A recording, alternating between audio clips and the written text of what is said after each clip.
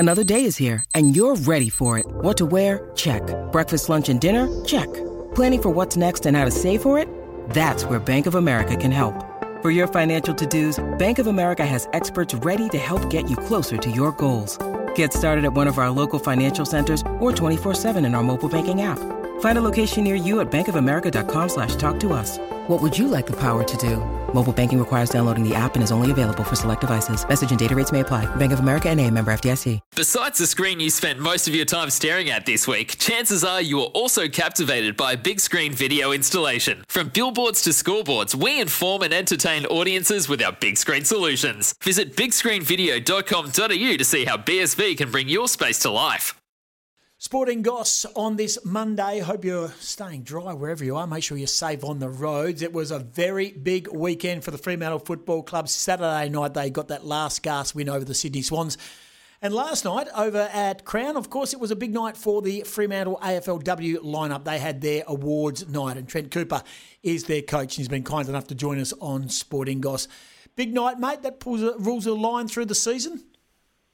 Yeah, it was. Yeah, it was perfect timing. It was initially supposed to be 2 or 3 weeks ago, but we went into that short lockdown, so we had to change it. So it just got pushed back to a Sunday night, which wasn't ideal, but the girls had a really good night. It was a good way to put that full stop on the end of that season and start looking forward ahead. Yeah, well done. It was also announced that you've got a contract extension for a couple of years, so unfinished business, Coops. Yeah, no, we've we had some success along the 3 years so far, but we haven't got to that pointy end, so that's what's driving us. No, I've really enjoyed my time so far, and the whole group is driven to take that next step. What do you have to do differently, mate? In the next 2 years on your contract extension, what are you aiming to do better to improve, 1, your list, and 2, your output? Yeah, definitely. The list is hard because we're recruiting from WA, but there is a fair bit of talent coming through. So we just have to keep topping up. We've actually got the 4th youngest list in the comp at the moment. Mm-hmm. So we think there's a lot of growth within that we can just keep building on, particularly now that we've got the feedback that we weren't quite good enough. Last season, the one before, we went through undefeated, and you sort of think, we'll keep everything the same and roll along. But now we've got the feedback that we weren't quite good enough, so we can change a few things up, change the way we move the ball and different things, and hopefully that can help us take that next step. Since taking the reins as Fremantle's AFLW coach, what's improved? What's improved in your coaching and the output of your playing group? Yeah, the group, we've now got players who have been playing Oz kickball all the way through, getting drafted. So Sarah Veria was the first one for us like that last year, and this draft batch coming through as well are similar. So we're now getting that skill level is getting a lot higher. And they could literally train with the boys in a skill sense, no problems at all. So that changes how you move the ball, because before it was all safe up the line and win the contest. But now our sides can defend too well against that, so we have to coach better and how to move the ball to get around that, and that was probably one of the areas we come unstuck with a bit this year. So that'll be a major area that I need to improve in my coaching, and the players will be they're more than happy to take on new challenges and try to do that themselves. You must be very pleased then that Sarah Veria received the best first-year player on the back of, as you said, coming through that sort of Auskick program, and that's the future of the footy club in regards to your recruiting, and she was awarded last night. Yeah, she was. And she was played out of position most of the year. She's a really good natural defender, and I think she'll end up being a very good midfielder. But it was hard to get her in the team early, but we had a spot in the forward line, so she'd never played there or trained there in her life, but we stuck her there and just let her go to work. And it was good for her just to get a full season of games in. But then when we did throw her back occasionally when we needed to, she was outstanding, particularly in that game against Adelaide. So, yeah, we think we've got a really good 10, 12-year player there, and we'll see the best, well, not the best of her, but more of her this year. Coops, I know you don't want to get involved in the politics of football, in particular the wages that they earn. Do the girls earn enough? And I'm not talking just about Fremantle, but do the girls earn enough for the commitment they make to their craft? No, they definitely don't. But it's on the right trajectory. So next year, 60% of our list will be on that base wage, which is now getting up to $20,000. Like, obviously can't live on that, but it's getting in the right path. So I think we're all patient. They're building. They do their life outside of footy, and they do that juggle extremely well.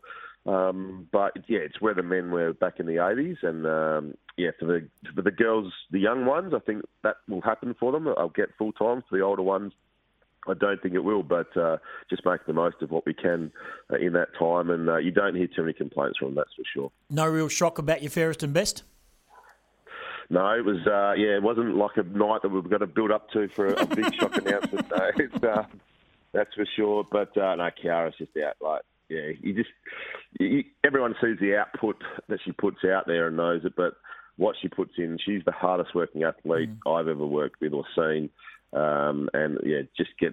deserves it. She hates accolades as well, but she shouldn't train so hard if she doesn't want them, because she's going to keep getting them for as long as she plays. Yeah, very much so. She's a jet, and everyone loves her. Very much so.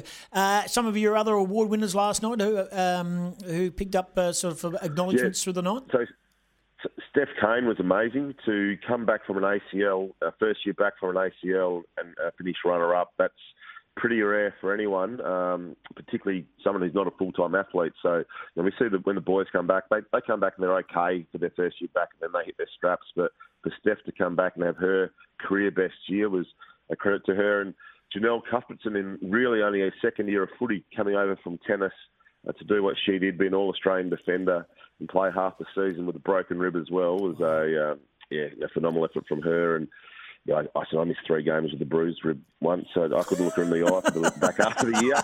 But she's a tough hombre, that's for sure, and totally deserved her award. And Anne Stannett was the best club person, voted by the whole club, and she's another one who's come across from soccer and just does everything she possibly can to make the club and the team a better place. So thoroughly deserving of her award. 100%. Now, where do you go now in regards to how long they have off? How many get released back into the WAFL women's competition, of course, and that's certainly been going for a while now. But how long they all have off, and when do they get back for pre-season? Yeah, so we've got about I think we've got 27 on the list now, and so 17 of them are playing WAFL W. We sort of manage their loads, but we like the fact that they go back and can experiment a bit, be coached by different people. They'll learn different things. So we quite like the system where they get farmed out to different teams and do that, play against each other. So a really good game yesterday where a few of our players were against each other. So they'll do that, and their season's all over by July 3, so they can have a little freshen up then. We haven't got the exact dates of our pre-season, but we think it'll be mid-September for an early December start. So that's what we're sort of planning on. As soon as we get those dates, we'll be up and going. And the sign and trade period has been pushed back, and that'll start next Monday. We start that period as well. So I don't think it will be major players in that. We want to maintain the group we've got together. And if anyone does want to fly west and have a crack, we'll be more than happy to entertain those thoughts. But at the moment, I think it'll be a pretty similar list for the what do we call it, AFLW 6 or the 2021-22 season. Yeah, it's an interesting time. The date changes and the season changes as well. Hey, congratulations, mate. One on the contract extension. And again, albeit you didn't get the big bickies, it was certainly a year to get excited about for Fremantle fans. I know the playing group probably disappointed. But from those disappointments, success can come, and we look forward to seeing what they can do in the next year. Appreciate your time. All right, thanks, guys. Good on you. There's Trent Cooper, the coach of Fremantle's AFLW team. They had their big night last night, their gala night, their awards night, and no real shock, Kiara Bowers taking home the best and fairest for the 3rd great year. This is the Sporting Goss.